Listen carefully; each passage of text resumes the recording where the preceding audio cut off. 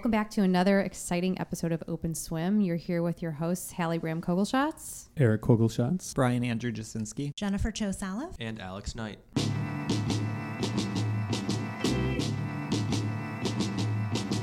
So today in this season of gifting, we also want to talk a little bit about giving.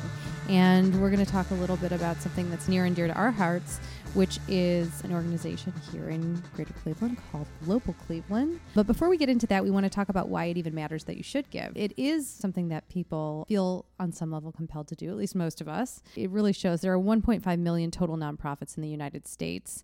And when you take a look at those nonprofits, what you see is that you can donate to a variety of different causes and you can find something that matters to you. What's actually interesting to think about is that half of nonprofits actually have less than $1 million in total revenue. So there's lots of opportunity there to really make an impact. And when you take a look at where that revenue is coming from, approximately 70% comes from individuals and about 15% comes from foundations, just to kind of have a benchmark. And 82% of charitable giving actually comes from only 10% of donors, because that average gift is right around that $50 mark. So there are a lot of people that actually are participating just at a smaller level. And it's great to see, actually, because truly every dollar counts. There's a lot of different ways that you can get involved, and it doesn't mean that you have to be a major donor. One of the reasons we wanted to talk about this today is that we're here in December, and last month Shark and Minnow participated in Giving Tuesday. And just as a little bit of background, every year Shark and Minnow donates of ourselves, of our time on Giving Tuesday, and we have our Giving Tuesday Shark Attack, where we open up a competition for nonprofits to apply with a very specific communications-based challenge. And as a team, we decide where we can have the greatest impact on a nonprofit. This year, we partnered with a nonprofit here in the Northeast Ohio area called HFLA, and we'll talk a little bit about them later. But we did have the opportunity to explore some of their immediate communications and fundraising-based needs, and it was a really worthwhile experience. Actually, the organization that we're here to speak with today, Global Cleveland, in some ways we met through Giving Tuesday and our annual Shark Attack. It's an appropriate kind of look back at our relationship, which began last year, and some of the things we learned there and how they made such a great impact on us. So without further ado, I want to introduce our friends and colleagues from last year's Giving Tuesday, Global Cleveland. So we have here in studio with us Joe Simperman. Great to be with you. And Jasmine Long. Hi. Thanks again for being here with us. Freedom, freedom, I can't move. Freedom, cut me loose. Yeah. Freedom, freedom, where are you? 'Cause I need freedom too. I break chains all by myself. Won't let my freedom rot in hell. Hey, I'ma keep on running 'cause the winner don't quit on themselves. Before we go too much further, can you guys talk a little bit about Global Cleveland and what the organization is for anybody out there that hasn't had the pleasure of getting to know you yet? Well, thanks for having us. It's great to be with you here on this awesome podcast. Global Cleveland is an organization that is intending to attract, welcome, and invite international newcomers to Greater Cleveland in order to create a better economic prosperity for everybody. That's our mission statement. We live it, we breathe it. We have programming that helps us do it. But it's really an organization that's uniquely poised to do what it can to welcome immigrants, to welcome refugees, to welcome newcomers, secondary migrants, folks who are trailing spouses, and, ultimately, the people we work with, we don't ask to see their paper, right? These are people who are coming from all walks of life. The one thing they have in common is that they were born abroad. Can you tell us a little bit about when the organization was founded and where you are today? Absolutely. Our organization was founded in 2011 by a group of very committed community leaders who really wanted to figure out how do we help stop Cleveland's population decline. And what we have been able to grow to now is an organization that is led with demographic research from researcher Richie Paparin, understanding that what we do to be able to help people move to Greater Cleveland is to just create a welcoming environment. We can't go out and do an ad campaign and make people want to move to the city, but what we can do is make the international newcomers who are here feel welcome, feel that they have a community, and then they tell their friends, and that's that secondary migration piece that Joe's talking about. So we've really evolved a lot over the last 6 years, but I think we're in the most well-positioned now that we've ever been in. Can you talk to me about what success looks like for Global Cleveland? What are some of the things that you're working towards? Well, one of the things I think we are trying to constantly convey to people is that the solution, the cure, the hope, the dream, whatever you want to call it in terms of creating a better tomorrow is actually very, very present today. The people who are coming here are the greatest ambassadors that we have to encourage more people to come. So whether it's the refugees that are coming, last year we had about 1,200 people. This year, because some of the changes in federal policy, we're going to be closer to 400. Over the last 10, 12 years, we probably had close to 12,000 international students, anywhere between 6,500, 7,500 people. And then the work that Jasmine's really pioneering, and it's a national story for the way that she's doing it in the space of naturalization. Last year, we welcomed about 2,500 new citizens to the United States in Cleveland. This year, that number is going to be closer to 3,400. And that's just, ways in which we think is successful. It's really a matter of changing the environment, exactly as Jasmine said, in terms of making people feel more welcome. And Jasmine, why does this matter to Greater Cleveland? What kind of benefit does this have to the area? Thank you. You must have been reading my mind. The reason that I focus on naturalization so much is that we know that it's a true way to advance financial inclusion and economic opportunity for the immigrants who become naturalized. And what that does is help to create a stronger tax base for our community. So if you become a citizen, you're 19% more likely to buy a home. Those taxes come right back to the city. You're 52% more likely to have a bank account. So there are real economic impacts for just having immigrants in our community, but there's a real cultural vibrancy that's created when they become citizens. That's why it's one of my biggest pushes. We work a lot with international students. Team NEO has recognized that the talent gap is our biggest challenge facing Northeast Ohio. A lot of these international students have the computer science, engineering background to fill some of these jobs that are unfilled. So there's really benefits that impact our entire community. When people think immigrant or refugee, they have this picture in their mind. Can you give us a little bit of a better understanding of the types of people that you're seeing come to Cleveland? Are there trends that you're recognizing? People don't need to look that far in Cleveland to realize what a newcomer looks like. For some people, it could be a grandparent. For other people, it could be, a classmate. It could be a teacher. It could be a physician. It could be whatever. The trends are interesting because while, the numbers may be changing now in terms of the number of refugees that come in or the number of people that are coming here, from our southern border are changing as well. There are currently in the United States over 60 million people who were born in another country. And what I would say for Cleveland and Northeast Ohio is that, we're a place that's very livable. We're a place that's very welcoming. We're a place that isn't something where, you would think was going to be really hot one day and not the next day. We continue to kind of be evolutionary in the way that we're welcoming people. And I think that more and more people are realizing that, Chicago, LA, New York City, San Francisco, those are great. It'd be really nice if I could afford a house that was bigger than my shoebox. So we tend to really sell Cleveland, and we do it with the international folks, and we're hoping to be able to do it now with some of our expat communities and with the universities and other folks who are already doing it. But really what it is making the latent blatant and making something very intentional. Just putting a face behind some of these stories in terms of breakdown of demographics, where are some of these international residents coming from? In terms of refugees, we see people coming from the Congo, Burma. We have a huge Nepalese community here. We have a huge Somali Bantu community. We have a lot of people coming from Afghanistan and Iraq. We just have people coming from all over. And in terms of the general immigrant community, Cleveland is home to 117 different ethnic groups. So that's when it becomes very hard to put a face. We have so much talent. We have Indian doctors at the Cleveland Clinic, Syrian doctors at the Cleveland Clinic. We have such a diverse group of international students who are coming. And I think it's important to note that 90% of international students who come do not receive a scholarship to the university that they attend. They pay full freight. And we often used to think of that as that means, okay, they come from these rich families, but now we're starting to see there are families in villages who will raise money so that one student can go. That's the one person from their town that they've said, we see something in you and we want you to go to the United States and gain prosperity. So there's a lot of diversity in terms of who's coming, why they're coming, and how they're coming. That's amazing. You mentioned economic impact, and I'm curious if you can talk about some of the different industries that are really benefiting from talent that's coming from other places. Sure. We obviously, this is a very human table that we're at right now. And people, you have a lot of different feelings when you use words like newcomer, refugee, immigrant. The truth of the matter is this: our economic prosperity absolutely depends on welcoming newcomers. Our population is not growing to the point where we can sustain the quality of life that we have currently. And I've heard, different economic professors say things like our economy is 60 years ahead of our educational system and 50 years ahead of our immigration system. But the sectors where we see a huge impact and where we think a lot of difference can be made in Northeast Ohio are healthcare, IT tech, and finance, real estate law, in hospitality, manufacturing, in higher education and media. We see it all the time. And those are the sectors that have been identified by people like Jobs Ohio, by the governor's office, by our mayor and our county executive, because those are places where you have a talent gap. As Jasmine said, from Team Neo to our governor to, other folks, the number one threat to our economic prosperity in Ohio is not Environmental Protection Agency, is not the Affordable Care Act, it's not even the overregulation of the last 5 presidential administrations. It's the fact that we don't have enough people to do the work that we have at hand.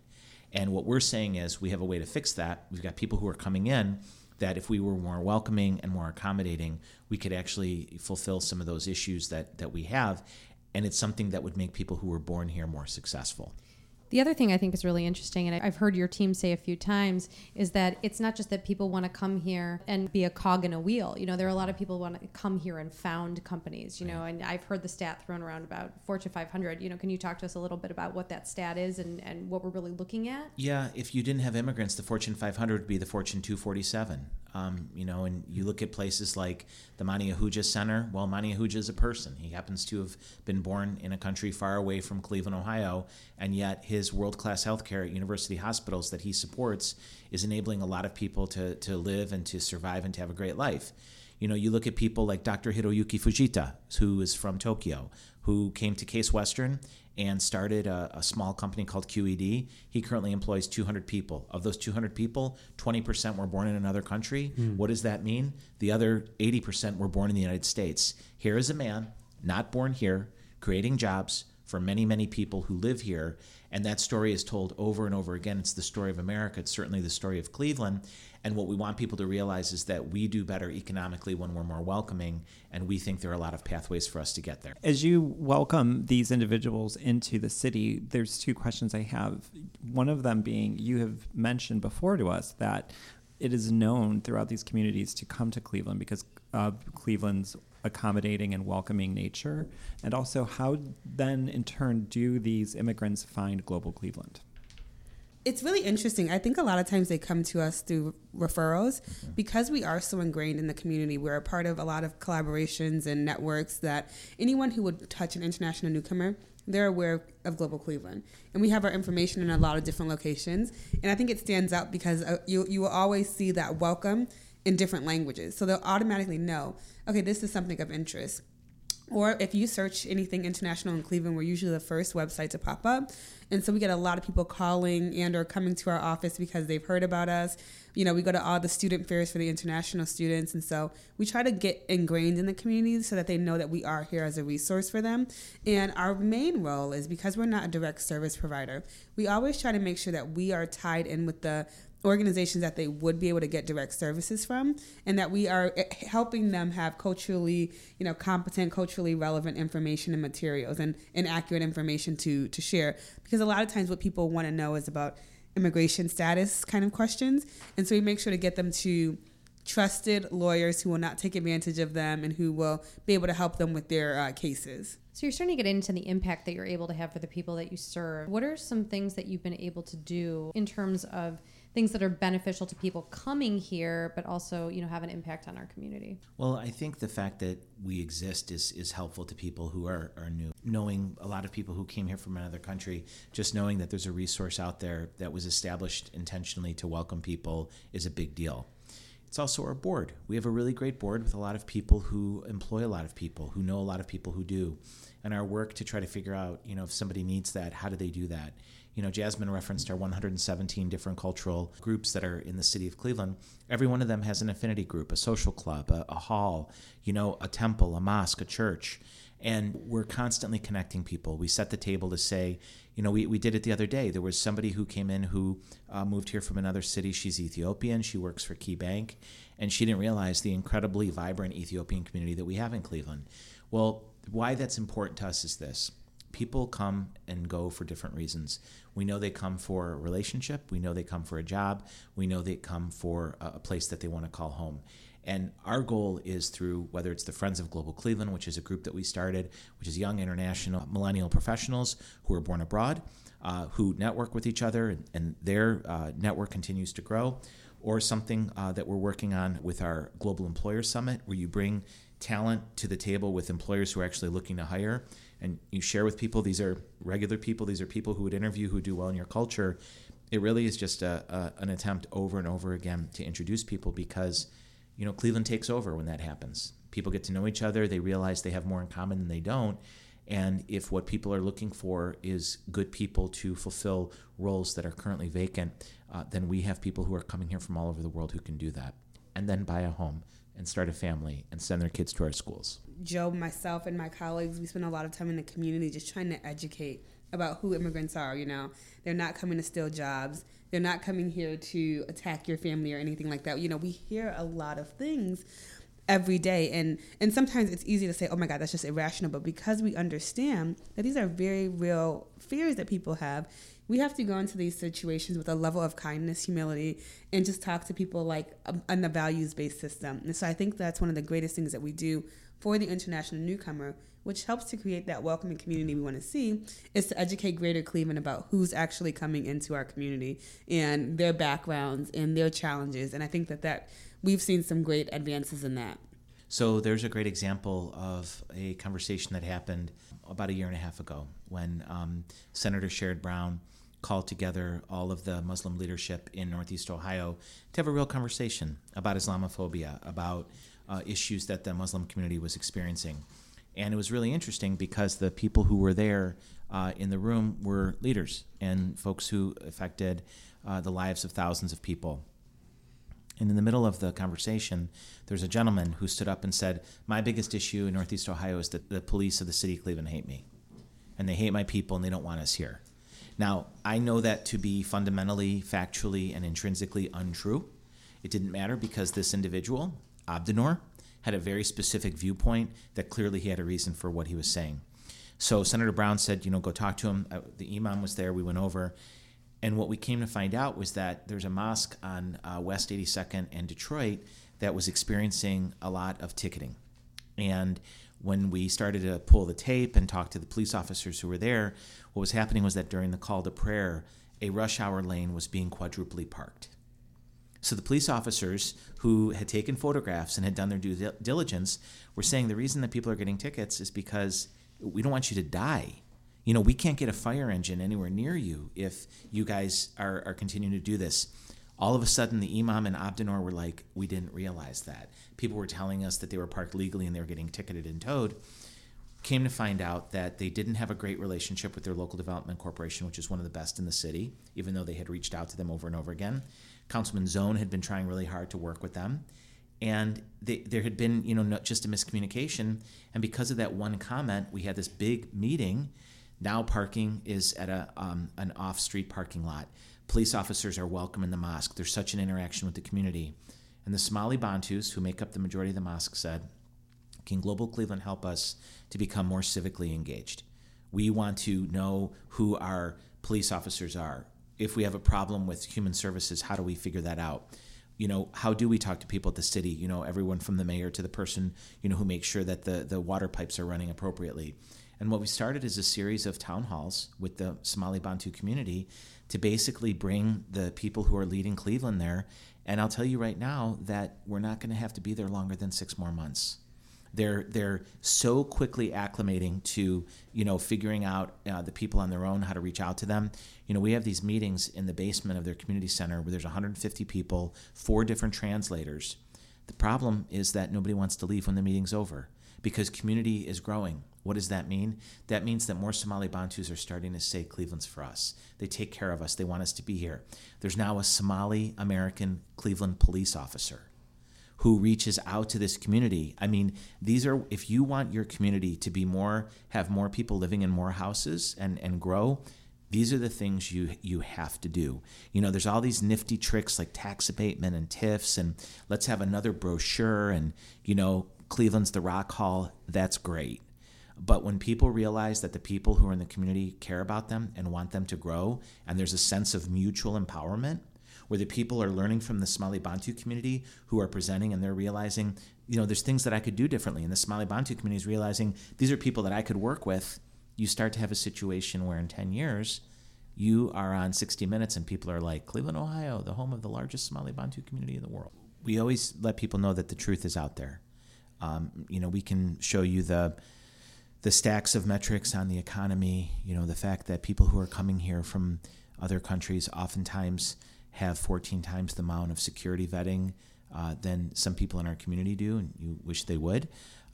We have a real ability to bring those people together. We had a situation that happened in the Dream neighborhood, the neighborhood that's being built around Thomas Jefferson School, where in the conveyance of the fact that a lot of people were going to be coming to the neighborhood and buying these houses who happen to speak English as a second language, who were born in another country, but who would be super neighbors and quiet at night and have a better garden than any of us could ever dream of without a house that had chip paint, we would have these conversations in people's basements and living rooms and garages where they would say things to us like, why would you want to move Osama bin Laden's cousin next door to me? The thing that I love the most about Cleveland is that people are very honest about their fears, and they're very open to talking about it. And the only way we're going to get past this false rhetoric and incredibly nationally damaging conversation about people taking jobs that they're a threat to us is when people get to know them. And I see that over and over again when those relationships are formed, when people have a friendship. And I'm going to share something, and this is my own personal bias and my prejudice, and I'm going to own it here on this podcast very publicly. Jasmine organized a super fantastic swearing-in ceremony at the City Club. So the City Club is looking for something to do on Constitution Day. Jasmine got a speaker here from New York City, from the mayor's office. We organized a swearing-in ceremony through her contacts through the federal courthouse. We built the room up. It was awesome. I think City Club was happy with it. We had this guy in a Harley jacket and the handlebar mustache, and he was bald, and he had tattoos, and he's walking around. And I was like, oh, great. And I went up to him and I said, sir, can I help you? He said, I'm here with my neighbor, Tracy. She is from Thailand. She's the best neighbor I ever had. She asked me to be here for her swearing-in ceremony. People couldn't keep me away if they tried to. And I'm sitting there like, you're an idiot, Joe. Like, you immediately assume this guy was there to protest or to cause a ruckus, right? Because I made a stereotype, angry white man, somebody who wouldn't support this. Well, I don't know who he voted for. I don't know what he thought before, but Tracy's his neighbor. And I could tell, like, that bond, and she loved him, and she talked about how he helped her when she was learning English. That needs to happen across our country 250 million times. And the issue is that when people buy into that sense of people are the other, those relationships don't get formed. We try to change that conversation. And that's like a perfect example of, I think it's a struggle for us to say no to meetings sometimes, because you never know which meeting is going to be that meeting that really brings out something meaningful, like these conversations that we've been able to have. And I remember, but I think about that all the time with you guys, because it's like, where do you draw the line? And I think that's what's so impressive about you, is that you don't. And with such a small but efficient staff, you're really making your mark and making a true difference, because what you've talked about is you want to get in there and you want to help to facilitate success, but in a way that can be sustained without Global Cleveland in the long run, so that there's ownership by the communities that we all live in. We talk about it all the time. It's the indispensable obsolescence, right? So let's just be straight up here and no harm, no foul on Truth Friday. There's no other organization in Cleveland that's doing what we're doing, right? We don't organize speeches, okay? We're not here for policy debates. We pay attention to that. It's important for the people we serve. Our goal is to figure out how we take care of the people who are coming here so that more people can come. And when you think about the power of the word yes and the power of the word no, the power of the word no. It's a great film that was just released called No Refuge, story of Anne Frank's family. Except it's not the story of Anne Frank when she was in hiding. It's the story of the hundreds of letters that her father wrote that were recently discovered to the Department of State asking to come to the United States. Here is a story of no, no, no, no. And just one yes the world would have been different. Thankfully, we wouldn't have known who Anne Frank was, because we wouldn't have had to have discovered her diary to know the tragedy and the horror of what humanity can do to each other. She would have been a phenomenal professor, probably living in Boston. So when we think about how we have to say yes, right? Jasmine said yes a few months ago to a conversation with our friends from Harvard University. They wanted to study the dream neighborhood in Cleveland and the impact of immigrants and newcomers on the housing market and the impact of Thomas Jefferson International Newcomer Academy in a neighborhood and how that can work. She said yes, she was invited to go speak to this class at Harvard. Well, what does that do? It starts to change people's trajectory. Newcomers are not charities. Newcomers are not causes that you bleed for. Newcomers are people who are the building blocks of your nation, who are going to be why your children have better health care than you do. Looking down on empty streets, all she can see are the dreams all made solid, are the dreams made real. All of the buildings, all of the cars were once just a dream in somebody's head. Jasmine, I'm wondering if you can talk to us a little bit about Thomas Jefferson. Maybe 2 years ago, Global Cleveland was formally introduced to Thomas Jefferson International Newcomers Academy. And it's the only English language immersion school that we have found in the country. And it's a very unique model where the students, anyone who comes to Cleveland and they are recognized as needing ESL, they go to Thomas Jefferson. They have the opportunity to go to the school for 2 years. And then after 2 years, they are kind of cycled out, and then they can go to any school within their neighborhood, or we have school choice. They can go to any school that they'd like to go to. What is unique about the school is that, so for instance, last year they started at 600, and I want to say the school finished at 990. So it's a school that just grows exponentially over the course of the year. And, you know, we'll have people say to us, there are 900 children in need of language services, and the answer is yes. You know, if we have 1,100 refugees coming into the community, or we have people coming from Puerto Rico for different issues, many people are coming with 3 and 4 children. So those kids do need a place to go to school, and that school is Thomas Jefferson, and I just absolutely love working with them. These are wonderful students who are learning English and learning Cleveland at the same time, and we're really engaged with the school because we see their parents as a pathway, right? You know, after 4 years and 9 months, if they're a refugee, then that family is eligible to start the naturalization process, and we really want to get them connected. They might need job opportunities. They might need entrepreneurship assistance, so we really want to get into that school to be a resource for the parents, and so very excited to be a part of that school. We've helped them get several after-school programs instituted. We're going to help the Cleveland Food Bank get into the school. We're working very hard to make sure that they have resources to not only learn English, but to be thriving citizens in our community. Can you talk to us a little bit more about what makes Thomas Jefferson a school that you are trying to model? Sure. It's a great question. Thank you. The folks at Thomas Jefferson, the teachers there, are highly dedicated. The school itself currently has about 40 different nations represented. There's about 25 different languages that are being spoken. And the school itself is an example of what happens when newcomers come to a community and the energy that they put into becoming English proficient. The neighborhood itself is filled with abandoned houses, and you know there's a lot of need there, but it happens to be in the middle of the Gordon Square Arts District in Ohio City and Tremont and the Metro Hospital campus. And we think a lot of those families are going to start to move into those communities. We're already seeing it through the incredible leadership of Metro West, through the Gordon Square Arts District. Here you have a school that's transforming the neighborhood that it's in. Here you have a school whose students, 2 years after they learn English, and their parents are learning as well and they're working, are actually buying a house and they're living there.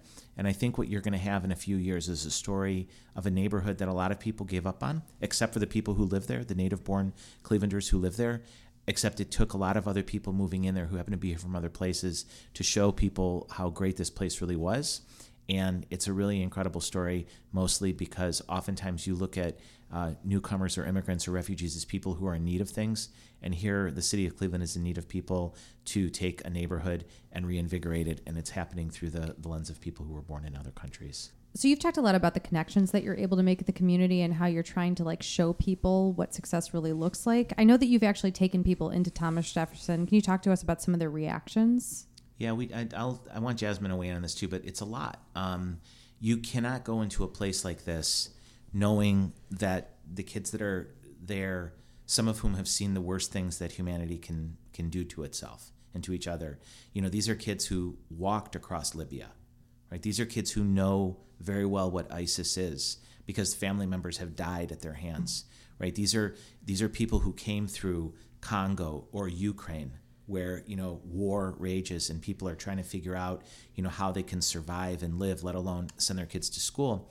We had a person who we were working with who was pretty special, and he was here from Turkey, and he was very interested in the school. And when he went into Miss Roach's classroom, she teaches third grade, Miss Roach found out that he was Turkish, and she said, "Oh, we have a girl who grew up in the Syrian-Turkish border." So he started talking to her, and they realized that they had both grown up in the same village. And here's this person who's working in Turkey, who's now in Cleveland through the generosity of the Cleveland Foundation and the German Marshall Fund, meeting a girl who probably was a friend with one of his younger brothers or sisters. And, here on West 46th and Clark, in the heart of Cleveland, in the heart of the Dream neighborhood, it just shows how absolutely proximate the world is, and how we have such an incredible opportunity if we open ourselves up to this school in terms of what the world is bringing here. This portrait that you guys are painting is beautiful because it really highlights the idea that these immigrants and refugees come here with the human capital to change our community. They're ambitious, they have determination, they have courage, they're here to fuel innovation, creativity, they're growing our American economy. How can we get more corporations to hire them, to give them the jobs? What is the obstacle that they're experiencing? Because from our perspective, it's an easy answer, but I'm sure you've ran into this where these corporations say, "Oh, I don't want to deal with XYZ." Can you tell us a bit about what those are? Absolutely. So oftentimes people think it's too expensive to hire the international talent, and oftentimes people won't even realize. So refugees are actually work visa authorized, so they don't even have to do any extra paperwork for them to begin to work. But people have this misconception that it's going to cost $15,000, $20,000 to go through the process of applying for a green card for an employee. And so we have to spend a lot of time one-on-one educating employers or having events and talking to them about the true and honest cost of hiring international talent. Is it more expensive to, maybe pay a little bit for the visa, or to have your job sit on the market for 3 years because you can't fill it? Mm-hmm. And those are the kind of discussions that we start to have. One of the biggest struggles is that the companies who are successful with hiring refugees or hiring international students or hiring international talent, they don't want to share their stories because they know they have the secret sauce. So when we find out that there are certain companies there's a company in Cleveland whose entire third shift, is refugees. So their overnight shift is refugees, and we can't share their story because they don't like that to be told. I mean, am I right, Joe? Yeah. And so we have to do a lot of sharing anecdotal stories without being able to actually put a company on it, because people know what's working for them and they don't want to give that secret away to their competitors. So we really work hard to educate employers, and that's how we've started last year with our Global Employer Summit. And we're going to host another one in 2018. And that's all about educating employers about what it really means to hire international talent, whether that be the refugee, the international student, or someone who is here as a legal permanent resident with a green card. There are all differences in your ability to hire those individuals, and we think that it's important for companies to hear from their peers, from attorneys, and from people who have been employed about the impact that they've been able to make in the Cleveland market. What you just spoke to is something that's been striking me this whole time sitting here listening to the two of you, is that you really are not only is your role to welcome, but it's also to educate, and on two levels: those who you are welcoming and those who you are asking to welcome. And the fact that, for example, the employer that you said almost doesn't want to share the secret, that's such almost a marketing dilemma, because here you are, it's such a success story, so it's a great thing, but the fact that they're not willing to share it is the cliche, it's a good problem to have. Mm-hmm. It is. It's really interesting because, we started this conversation about the solution or the hope or the cure or the answer to your question is right in front of you. And, so often, we hear employers, and, we have this in our literature, it's too risky to hire, or it's too confusing, or I don't understand it. And yet if people take the time, they not only have an incredible employee, but oftentimes what we hear from companies is that the international employee changes the culture of the company. Mm-hmm. Right? It forces people to think differently. They had never met someone who comes from a place, in the sub-Saharan part of the world. Somebody who grew up in a nation where Spanish was a first language. And it makes the company more rich. It makes it more vibrant. We talk about diversity a lot. That's the word of the day. And how do we create a dynamic where we're more welcoming? Well, diversity isn't just important because it's right. Diversity is really important because it works. And I think more companies that realize that can understand that, when you have people who were born abroad as part of your company, you're not only filling that job, you're also including somebody who could probably make the people who were born here's lives a little bit brighter. And I'll bring it full circle. So Joe took a meeting with a fellow, and he was absolutely like, I'm not interested in international newcomers. I'm focused on Cleveland. I am not focused on helping international newcomers. But to Joe's credit, he just would not let it go. And he said, you got to come on a tour of Thomas Jefferson. And so I don't go to all of the tours at Thomas Jefferson, but whenever we're like trying to really like energize people, I go, because then they think I work at the school because we know so much information about the school. And this guy, he stayed for about an hour and a half. Mm-hmm. We had somewhere to go. He wouldn't leave the school. And that also is creating an opportunity for us to bring some entrepreneurial opportunities to those students at Thomas Jefferson. So that's why we never say no to meetings. We always, we go the extra mile. We always try to bring people to the school to see it, because there's nothing else like it. It is the most unique experience. You find somebody who's not interested in helping international newcomers, and you let them come to that school, their tune is changed. Mm-hmm. Let me ask you a question. So let's say there's someone out there listening to this podcast. They're an employer, and they're like, this really sounds great. All right, check the box. I want to learn more. What would you say to them? How do they get involved with understanding what international talent is available to them?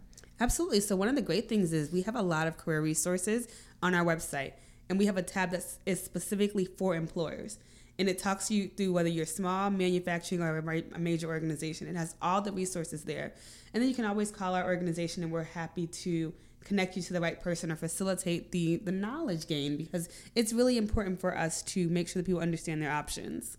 What are those digits? You can call us at 216-472-3282, and our website is www.globalcleveland.org. All right, so let's say you're not an employer, but let's say this message really resonates with you and you want to find a way to support Global Cleveland. What are the biggest things that people can do financially or otherwise to support the organization? Well, obviously, we're a nonprofit. We're small but mighty. The five of us work really hard to do what we can to welcome more and more people and create an inevitable success in Northeast Ohio. We welcome contributions and donations. We're always out there, working with folks who are coming here, whether they're, being naturalized, whether they're folks coming through the refugee side or they're people coming through the international student side. We also have a program where we are asking people to become community advocates, where they get training in terms of working with populations of people who are looking to naturalize. I'm not kidding when I say that we're at a current point right now where we're indispensable, especially considering the climate in our country. Right? People need to know that there's one house with the light on. They need to know that there's a place where they're not only safe, but they're welcome. And, we're going to expect them to be part of what's next and to build it and to be the architects for our future. But it's also a matter where with the community advocates, we want them to be basically our ambassadors out in the community, talking to people what's going on. We have a training that's done through Jasmine and Chris, where we teach people about naturalization and all the steps that go through that. But the real goal is obsolescence. A community is thriving when it's just part of what people know and what people come to expect, where they become the best salespeople for that area. Jasmine and I had the privilege of being with a young man who grew up in Collinwood this past week, Joaquin Wee. He's a great guy. Shout out North Collinwood. And he moved to Seattle, and he now works for the mayor of Seattle, and he's in charge of their immigrant welcome office. And he was giving me the numbers of the growth in Seattle that are just astounding. And, somebody asked him, how do you keep doing this? And one of the things he said was, we expanded our staff a little bit, but we never turned down a meeting. We go to meetings that people would never think to go to because it's a way for us to talk about the stuff that's going on that they may not know. And I keep thinking to myself that if we had that army, which we do in Cleveland, they just don't know it yet, that we could really do a lot in terms of making people realize across this country that Cleveland is a place that has a lot of IQ, international quotient welcome. Well, I think that's a really good note for us to end on. Thank you guys so much for coming in today. We're so happy that you're able to be with us. And again, if you guys are looking for a way to support Global Cleveland, make sure to check them out on the web. Thanks again, guys. Thank you. Thank you. Won't you help to sing these songs of freedom? 'Cause all I ever have, redemption songs, redemption songs, emancipation Emancipate yourselves from mental slavery. None but ourselves can free our minds.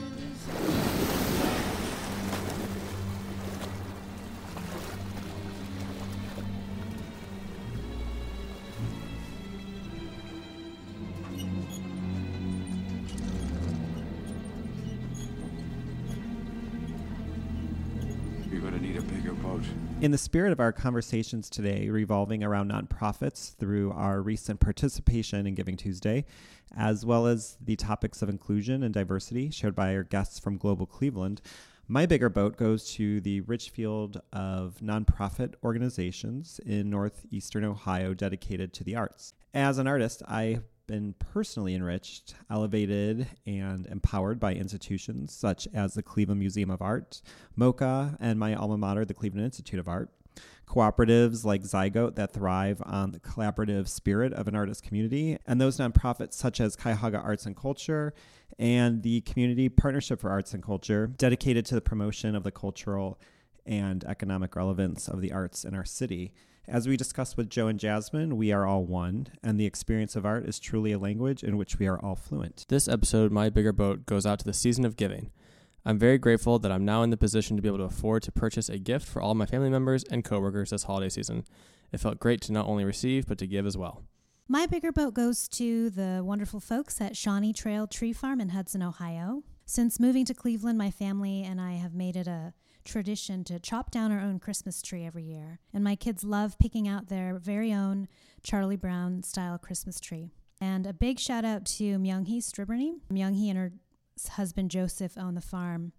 And Myung-hee is so kind every year to sell me her homemade kimchi and feed my kids Korean food every time we go to chop down our tree. This episode, Eric and I are sharing our bigger boat, and it goes out to past, present, and future immigrant entrepreneurs. These entrepreneurs are responsible for the innovation that drives economic growth and job creation in America. A study by the Center for American Entrepreneurship found that over 40% of Fortune 500 companies were founded by immigrants or children of immigrants. Also, the Kauffman Foundation concluded in a study that an entrepreneur visa would create between 500,000 and 1.6 million new American jobs within 10 years. These stats illustrate the importance of immigrants for our country and why we should embrace the tired, the poor, the huddled masses yearning to breathe free.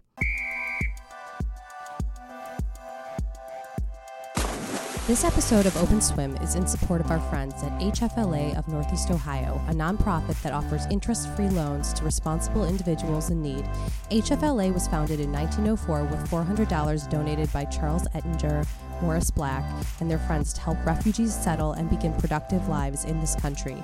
They believe that if you give someone a chance to succeed, they will pay it back and the transformation cycle will continue. To learn more, visit them online at interestfree.org. Open Swim is brought to you by Shark and Minnow on the web at sharkandminnow.com. On Twitter and Instagram, we are at Shark and Minnow. Technical support and audio production by Eugene Bueller. HR oversight by Marcia Ciccone. Fashion policing by Felicia Winfrey.